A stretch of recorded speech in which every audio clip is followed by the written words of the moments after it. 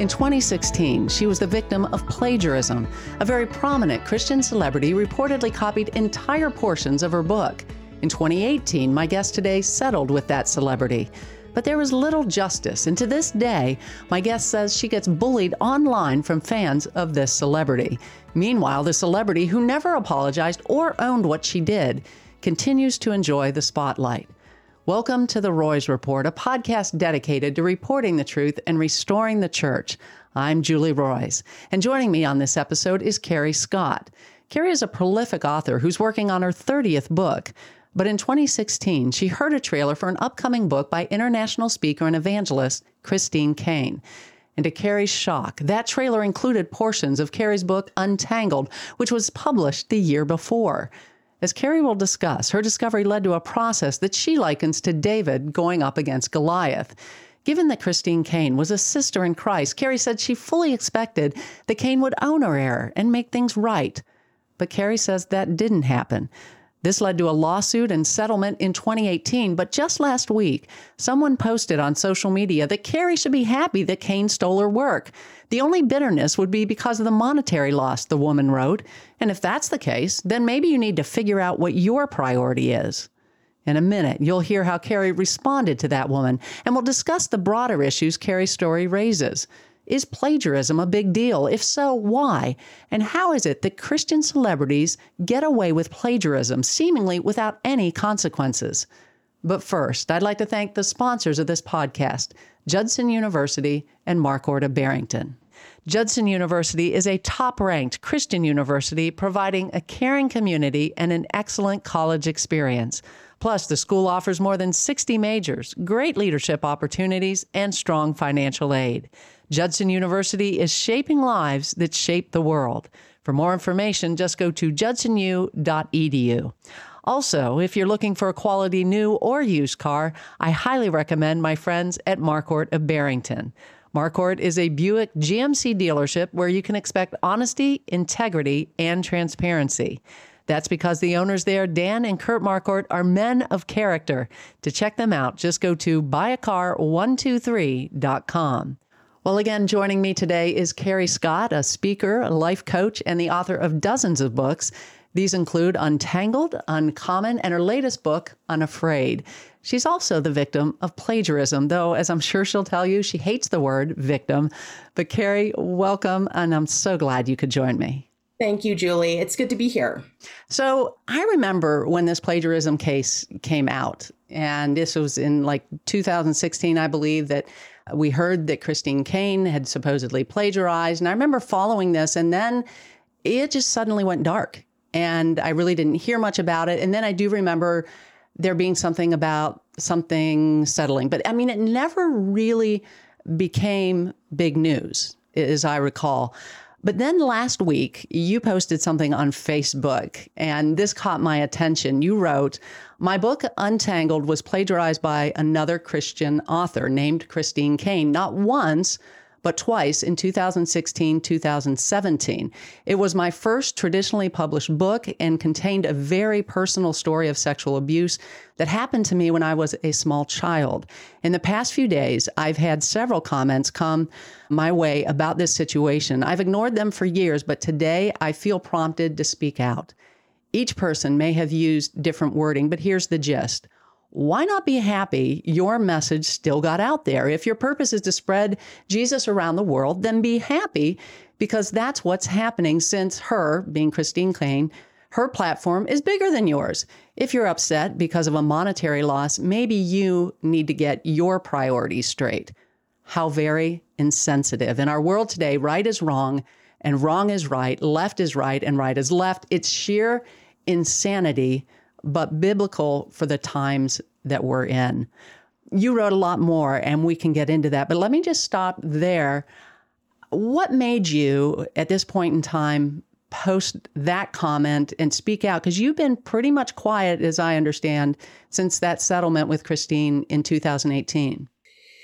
Well, I don't really know. I think I hit my limit, to be honest with you. I just haven't felt the freedom to speak out about it. The last thing I want to do is character assassination.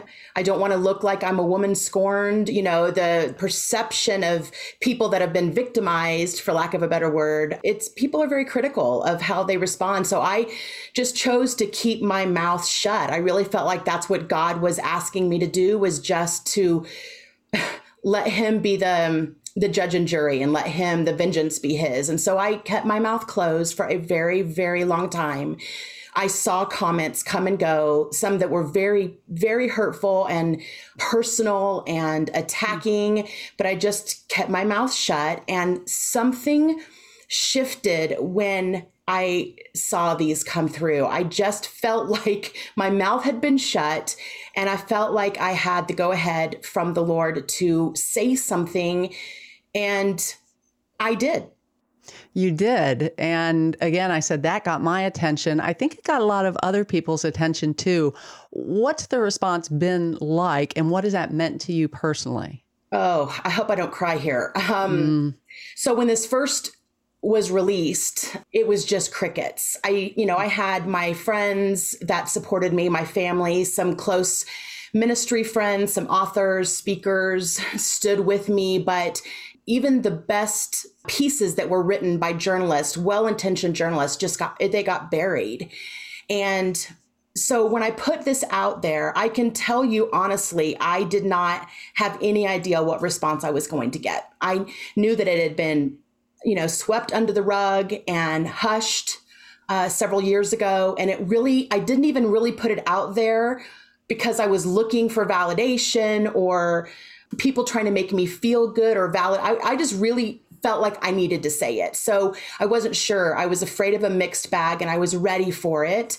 And the response, however, it has just blown me away. I could have never imagined it this way.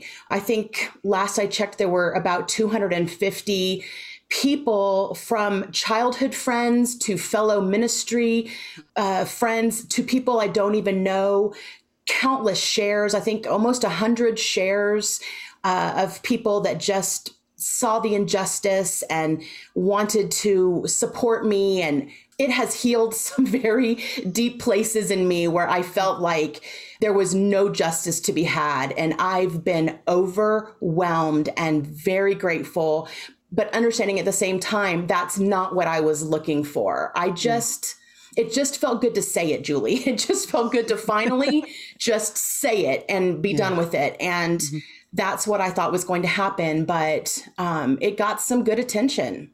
I think you wrote in your post how people don't write books to get rich. Very true. 80% of books don't make money. And writers write because, like you said, you have to, it's almost cathartic, you have to give birth to a book, right? I mean, that's what I think you may have used. I've heard that from writers before. But I love some stuff that you say because you address plagiarism, which to me, it's become like, overeating in the Christian community. Like it's no big deal.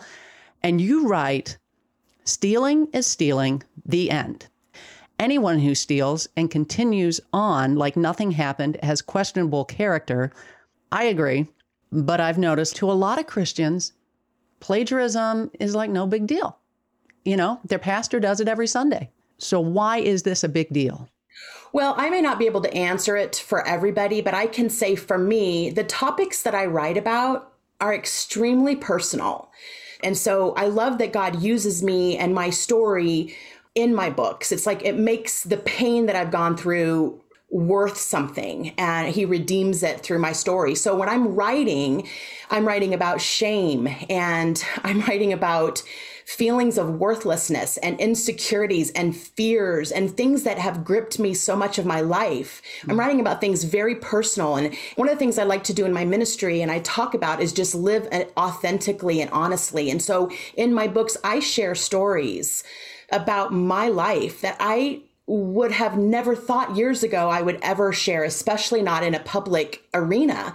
So to know that when I'm sharing these stories, these topics, these pieces of wisdom that I feel like God has given to me, I do birth them. Many times I'm writing the book and I have tears streaming down my face. I'm having to revisit the pain and revisit the feelings that just tangle you up. And so for those words that were so hard to get out of my body in a way that anybody could understand them, for those to be taken and used is so beyond what I could even understand doing. And the bottom line is, Christine didn't need my words. She's she has her own story. She has her own testimony. She has her own relationship with the Lord. And she didn't need my words to make her testimony any stronger. And so that's what was, for me, so difficult. I can't say that that's what everybody would feel if their work was plagiarized, but that's where I come from. Well, I don't write about those sorts of things generally, although the book I wrote was very personal. Generally I'm doing news type stories. But I know recently I reported a story about John MacArthur, who was accused of plagiarism by Dennis Swanson, who was a former vice president at the Master's Seminary. And here in 1994, he had edited a chapter in a counseling book. And it said in the first print, edited by Dennis Swanson. In the reprint in 2005, it said edited by John MacArthur and Wayne Mack. And he said, I opened the book and I was just shocked. Like what? Nobody even told me. And I'm told, this is interesting, HarperCollins Christian Publishing is the publisher. And they said they're investigating. Every week, I keep sending emails. So how's that investigation going? What's happening with that investigation? I kind of know what's happening. John MacArthur is a huge cash cow. John MacArthur is a big name. I, on the other hand, am not as big, not as important. And I'm kind of guessing, although I hope I'm wrong. HarperCollins, if you're listening, please do something and tell us what the results are. But every week I keep saying, what's the results of your investigation? And we're still investigating. I wonder if a year from now we're going to still be investigating. I don't know. I mean, we'll see. I hope I'm wrong. But this is a situation where, and again, it's called ghostwriting in a lot of cases, but this isn't even ghostwriting because Dennis didn't sign a contract, anything like that. But what is this that it seems a very common practice, right, in Christian publishing, that people can pay for other people to write things and then they can claim that work as their own? I don't know how anybody would do that. I don't know. It's very difficult for me to know how anybody could stand up on a stage and speak knowing, about a book, on a book tour, let's say, knowing that book was not anything that they wrote. When we're giving a message, we whether we say it or it's implied, we feel like we're speaking based on what God's put on our heart. So same with writing. When I write something, I'm prompted to write it. I feel strongly to write it. God's leading me down a path, or we've been having hard conversations, and these are things that the Lord wants me to say. I don't know how anybody could stand up there and promote a book or a concept or an idea or an issue when they weren't even the ones that penned the book. I don't understand that. So you still have not received an apology or any show of repentance from Christine Caine. As you said, you don't know how you would get up on stage and do these things, yet you're seeing Christine Caine. She's on television. She's at conferences, a major speaker, I think speaking at some conference coming up. Did you say with Beth Moore? She is still publishing books and, she's kind of an authority. How does that feel to see someone who's done this up there speaking about Jesus, about the gospel? I don't see it. I've had to unfollow everything that leads to her. And I wish her well. I believe that she's on a journey with God in her own way. I know she will have to answer, as I will, for all of the things that I could have done differently, the decisions that I made. And so I don't wish her ill. I have let go of any anger or bitterness or unforgiveness that I've had towards her. And part of that process for me, Julie, was choosing not to follow her. I just have to shield my eyes because I don't want anything to make my heart hard so that the work God has called me to do will be impossible. And I write about topics that are so fleshy and so driven by my heart. It's important to me that I keep that as clean, with pure motives as I possibly can. And staring at what she's doing does nothing but make me revisit hurtful feelings over and over and over again. Well, I should mention, I did reach out to Christine Caine. I haven't heard back from her yet, but I would love to hear back from her. I would love to have a discussion about this. And I would love to see her publicly acknowledge what happened. So if that happens, I will certainly report it. But so far it hasn't. On your Facebook post, you divulged some details I hadn't ever seen before. And again, I think I followed this somewhat tangentially at the time that it happened. But you said that at the same time that you got this discovery about Christine Caine plagiarizing and you had filed a lawsuit, you had another even more horrific, much more personal discovery. And that was that your husband had a secret sexual life that he had kept from you. You know, how did that impact the decisions that you made? Because I know at this point that you found this out, you were in the midst of a lawsuit with Christine. How did that impact the decisions that you made? Yeah, that was, these last few years have been brutal. So I would say that when this discovery came to light about my then husband's secret life, I almost heard the Lord, not audibly, of course, but in my spirit, I heard him say to me, get off of that battlefield because you're needed on this other battlefield. And it was so clear to me that I knew that that was what I had to do. And so that is what really prompted me to change directions, if you will, and just move on, I guess, and stand next to my kids. We had no knowledge of this in our family. We were completely blindsided on every level. And so the amount of hurt that I had to walk my teenagers through was almost insurmountable. And so I knew that what I needed to do is be fully present in this situation, because honestly, that's more important to me than somebody taking my words. I needed to make sure that my kids were able to, stand and get through this, which they did. And they're amazing. And it was messy and it was long, but the three of us, we're doing really well. We just saw God show up in the most unexpected ways. And I'm really at a place of peace in both situations, actually.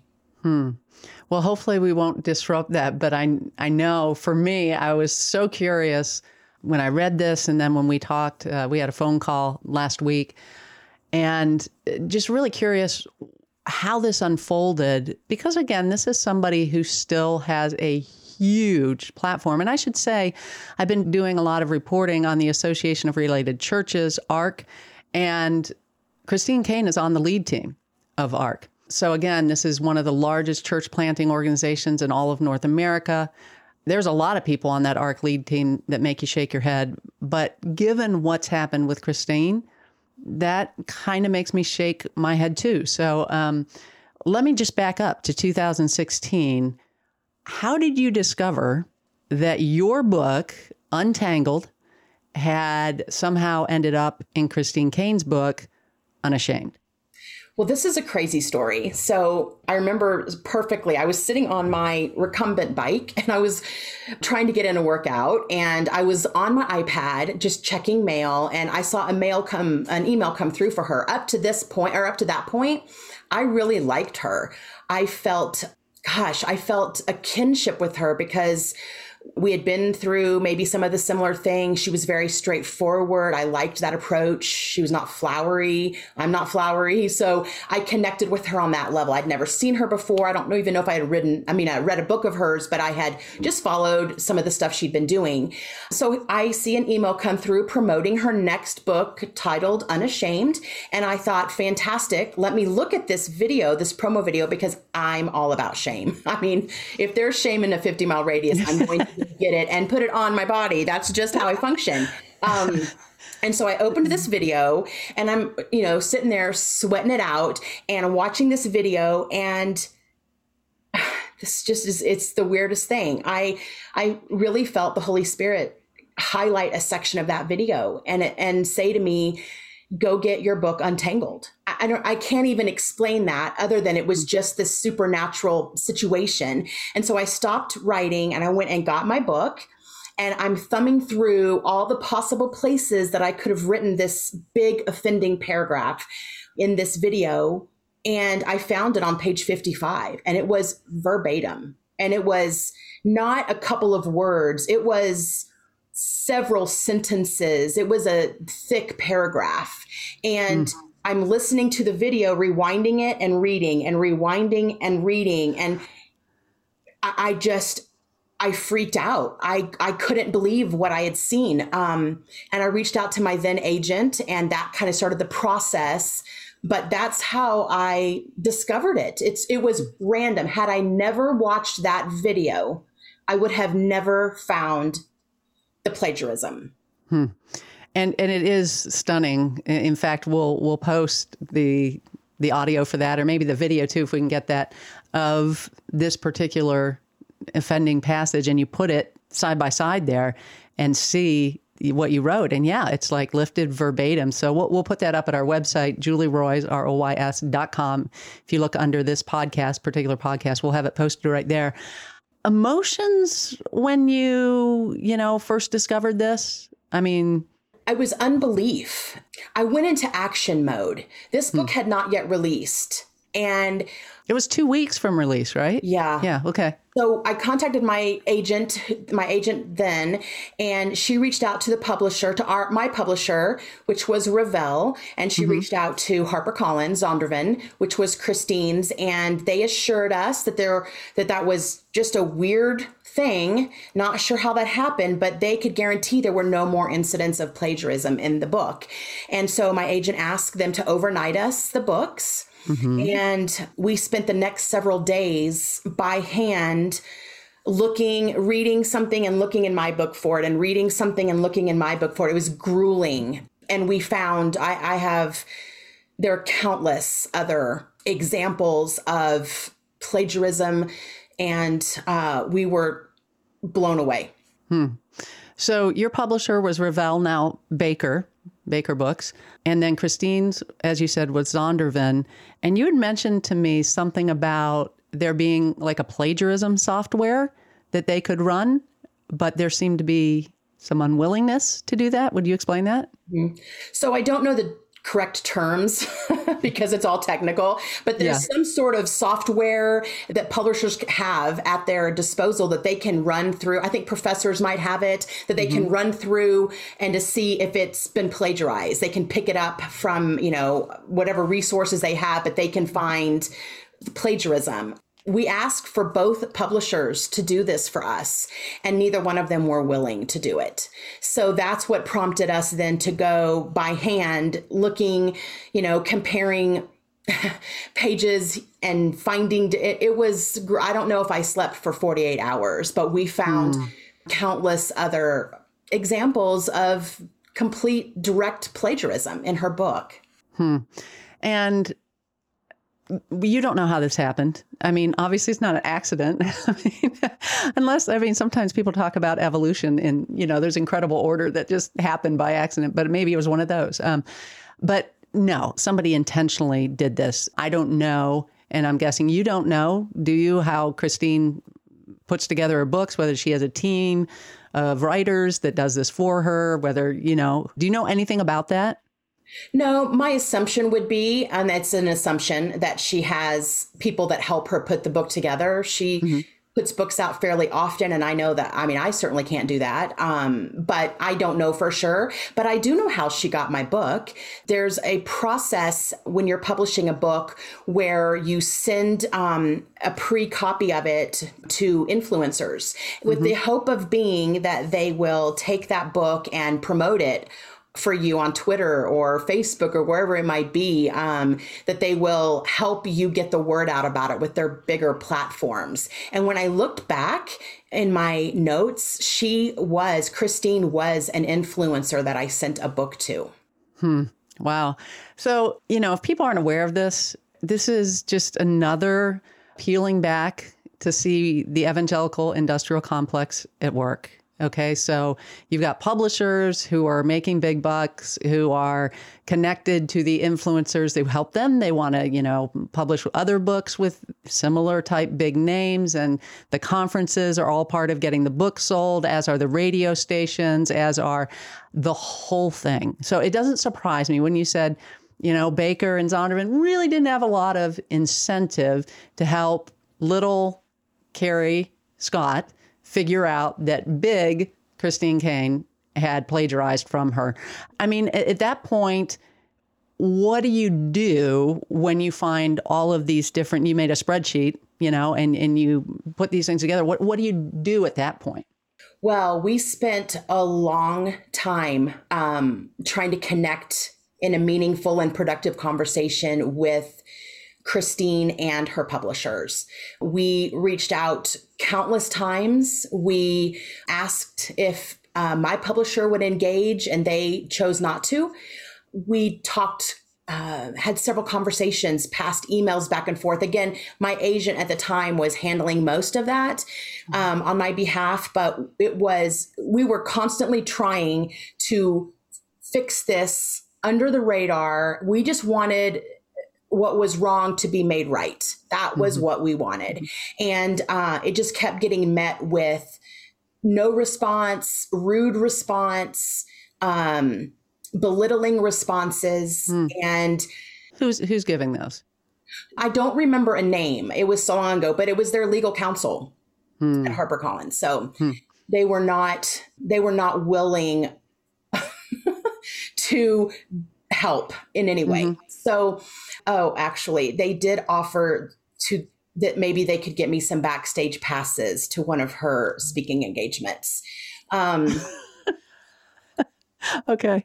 So I did not take them, but anyway, so then we started reaching out to the community. We were trying to find author guilds, community organizations that worked with, justice issues. We were trying to find attorneys that could give us some legal advice. We scoured the internet. We talked with other authors, trying to find out what they would do if they had any contacts. And we probably were at this, for at least a year and a half. I mean, my time concept is not a strong suit, but we were trying very hard to get traction and handle this biblically, where it says, go to the person who is offended and take somebody with you if they don't respond. And we did all those steps. And when we continued to be met with just a very unwilling and mean spirit, I think we decided it's time to look for help outside. And we couldn't find any. And then finally,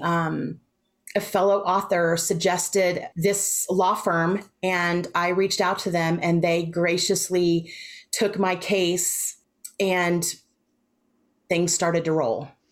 Reminded me a little bit when you first told me about this of when I was at Moody Radio, and James McDonald got caught gambling in Vegas. And I remember I'm stunned. So I go to the senior VP of broadcasting, Greg Thornton, and I'm like, Greg, what the heck is going on? We got a guy gambling, and he's on Moody Radio. I mean, this is so bizarre. And, at the time, and I'm just, he assures me that they're working hard, with James, and he's really repentant about that, and he's really coming along, and they're pastorally helping him, blah, blah, blah. I find out not long after this that he had actually been gambling with the chairman of the board of the Moody Bible Institute, Jerry Jenkins. So that might explain a little bit why he continued to be platformed by Moody, besides the fact that they were selling a lot of his books and all. I didn't understand any of that at that point. I'm just thinking, if I go to the people in charge, somehow they just must be missing it. I mean, to me, little old stupid me, somehow I think that gambling in Vegas and being a pastor preaching the gospel is incongruous, but maybe I'm missing something, right? At this point, you're thinking, maybe if I can talk to Christine, this is just a misunderstanding, right? I don't want to put words in your mouth, but I remember you saying something along those lines when we talked before. And we did end up talking on the phone. Mm-hmm.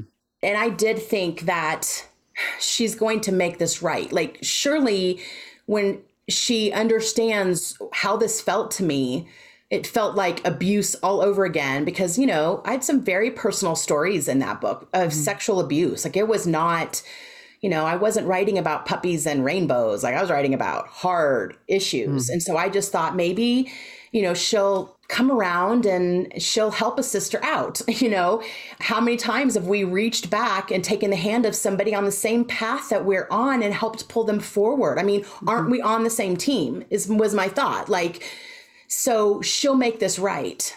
And I think I was very hopeful and very naive. And there were some promises made that I don't really want to share that she was going to do that never came to pass. And weeks went by and weeks went by. And I remember calling her. She was about to go on stage at a big event in, I think, New York.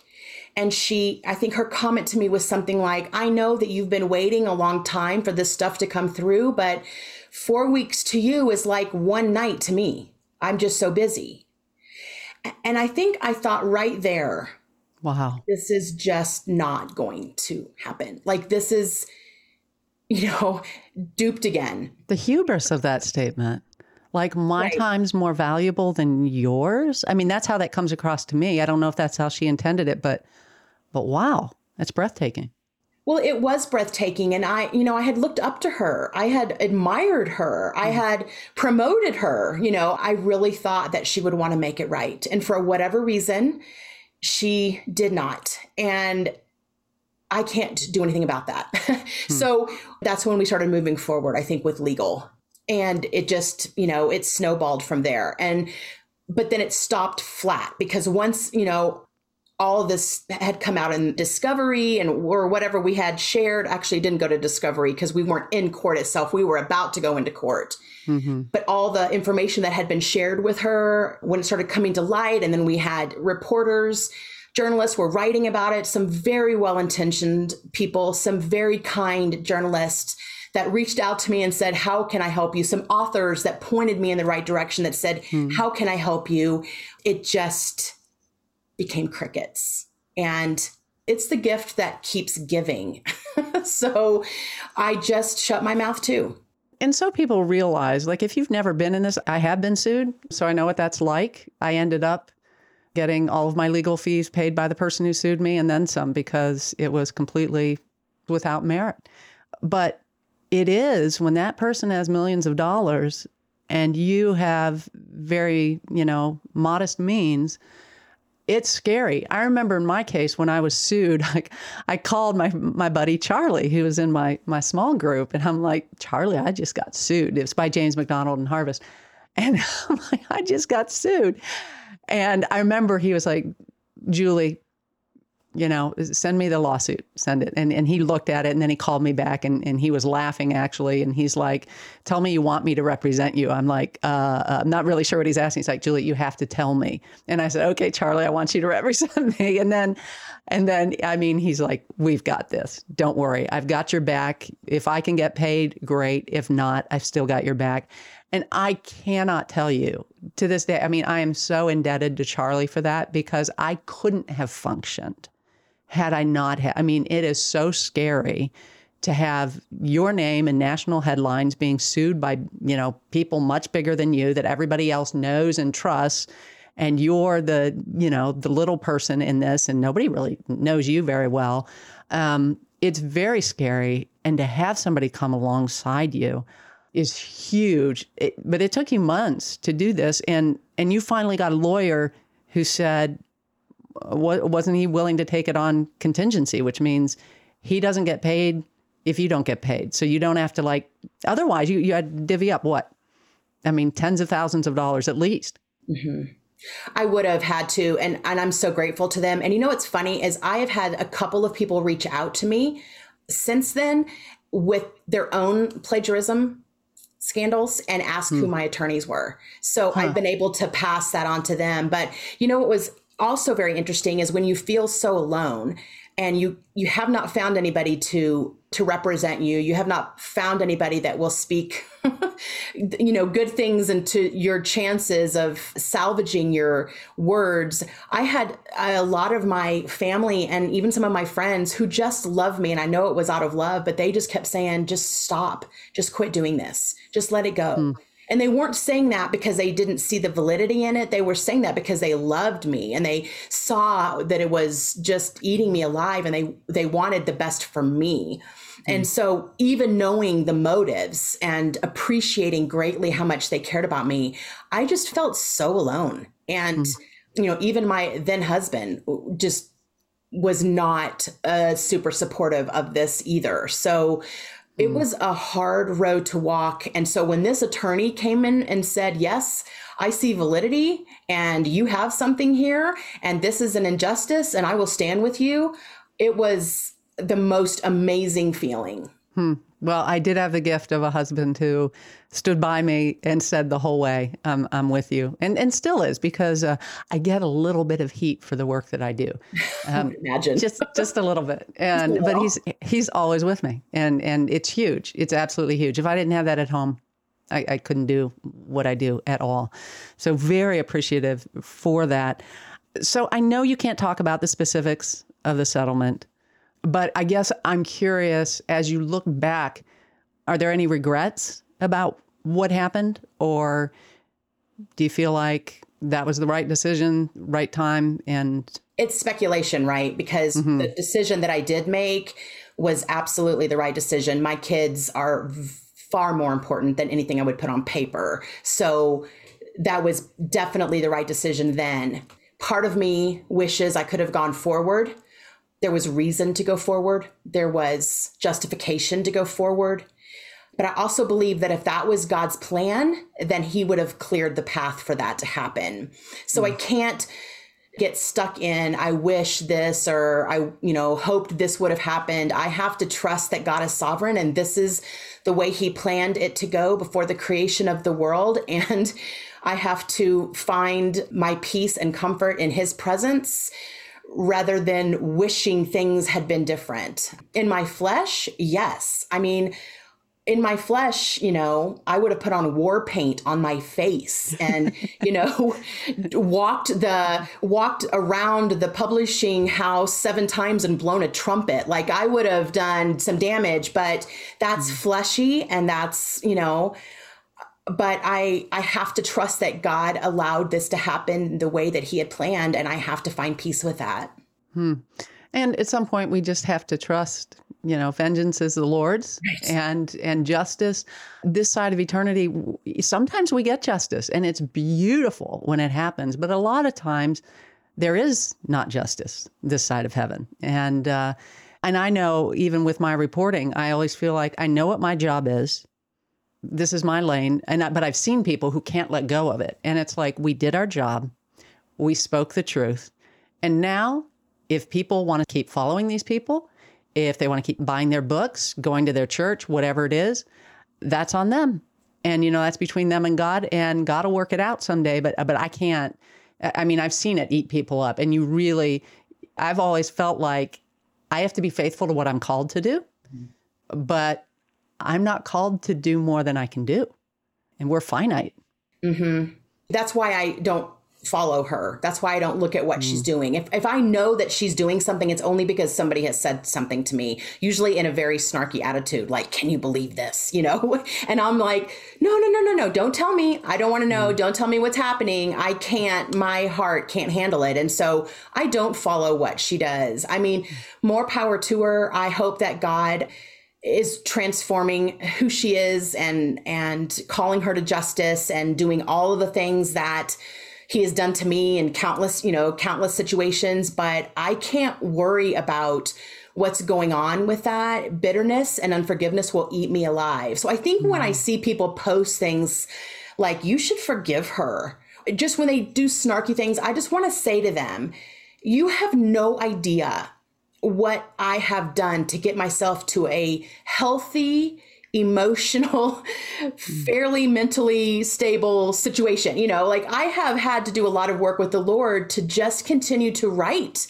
and continue to speak and do ministry. So when they sit there and judge me on those things that I've worked so hard to not be or to not have, like unforgiveness, it's infuriating, the keyboard soldiers that get out there and just annihilate people.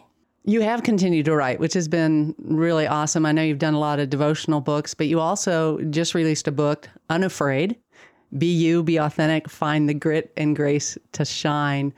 How much of this book, I know all your books are very personal, but I'm curious, having come through what you came through in that season of your life, how much of that informed this book or found its way into the pages of this book? It's funny, I looked back on this book, and this Unafraid came out in 2018. And I'm realizing that as I was launching this book, I was in the middle of the suit. I launched this book, and I remember coming into my launch team group on Facebook and telling them what I had just discovered about my ex-husband. Like this book, so the writing of it was one thing, but the launching of it, I had to step off the launch team. I could not help promote this book very well because I was just floored, literally on the floor, trying to pick myself up just to get my kids out the door to school in the morning, just to pay bills and work and whatever. So, but as I was reading through this book this weekend, I knew that you and I were going to talk about it. It's so relevant for where I am right now.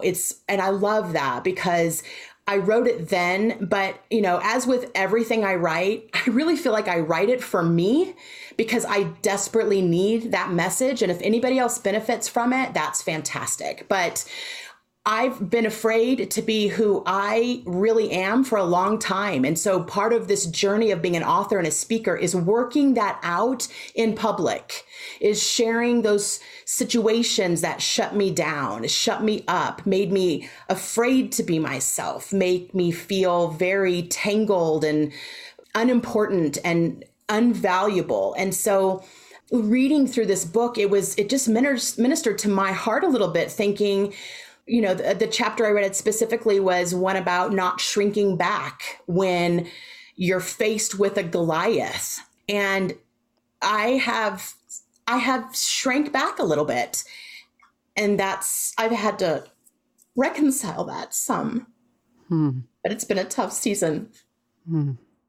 Well, I know that a lot of people that follow me, that listen to this podcast, I know because they send me emails and they say, one, it validates because there's so many people who have been the victims of church hurt or the victims of just abuse by people in positions of authority. And it robs you in some ways of your voice. And it makes you question your voice because you have the gaslighting going on saying you must be nuts or you must be this, that, or the other thing, that this bothers you. Why does this bother you? And so I know it ministers to them to hear this and to hear the story. But I guess I want to give you an opportunity just to speak directly to people who have been the victims of this kind. It might look very, very different. I know you have sexual abuse in your background as well, but who have been the victims of someone in power using that power to rob something from you that they had no right to take. Gosh, that's a big request, Julie.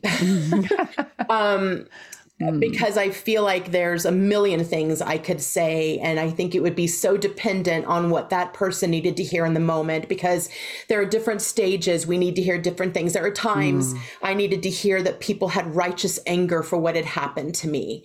There were times I needed people just to put their arms around me and tell me that I was loved and that I was valuable. I needed, there were other times where I needed people to actually do the work for me and stand in the gap and fill in the, make up the differences because I couldn't do it. So, if I were to have like a blanket message for someone who is faced any kind of abuse or been a victim. It's the hardest when it's from somebody in the faith, because you feel like you've found a team and you kind of let your guard down. And so when that happens, it catches you off guard. You just don't see it coming. But I guess my overall message would be that if you're a victim of that, like, that is a real truth. And you need to get help for that. And I don't know what that means. Like, for me, it was, the steps of talking with my agent and then talking with our publisher. It was a step, then going to trying to look for community help and then trying to, get legal support. So it's going to be different for everybody. But I think what happens is we feel so much shame, and the difference between that guilt and shame, guilt is you feel bad about what you did, but shame, you feel bad about who you are. And I feel like shame always accompanies being a victim of abuse, because somehow you're told, or you feel like it's your fault. You've done something. You should just let it go. You should forgive them. They're a pastor. You should, take the high road. They're a very important public figure, or they're whatever it might be. And so you just cover yourself with shame. And I just would encourage anybody that's facing that to not stay quiet. I don't advocate going scorch earth. I don't feel like that is what needs to happen. But I think staying silent and cowering back and letting the abuse continue, or letting the abuse go unchecked, is a disservice to anybody else who could be a victim down the road. I do think there's a time where we are quiet. I feel like there was a time when God shut my mouth, which is a big undertaking. And then I feel like there are times that God, like last week when I posted that on Facebook, I feel like I had permission to share that. But still, I wanted to make sure that his name was glorified through it. I mean, I don't want to cause anybody to fall because of what I've been through. I don't want people to hate her. I don't want people to cancel her. I just want people to be aware and careful, and I would like her to be called to accountability. But if that doesn't happen, that's okay too.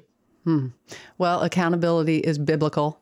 And if someone's faith is destroyed because a Christian celebrity turns out to not be, or what they thought they were, or disappoints them, then truly your faith is in the wrong place. Good point.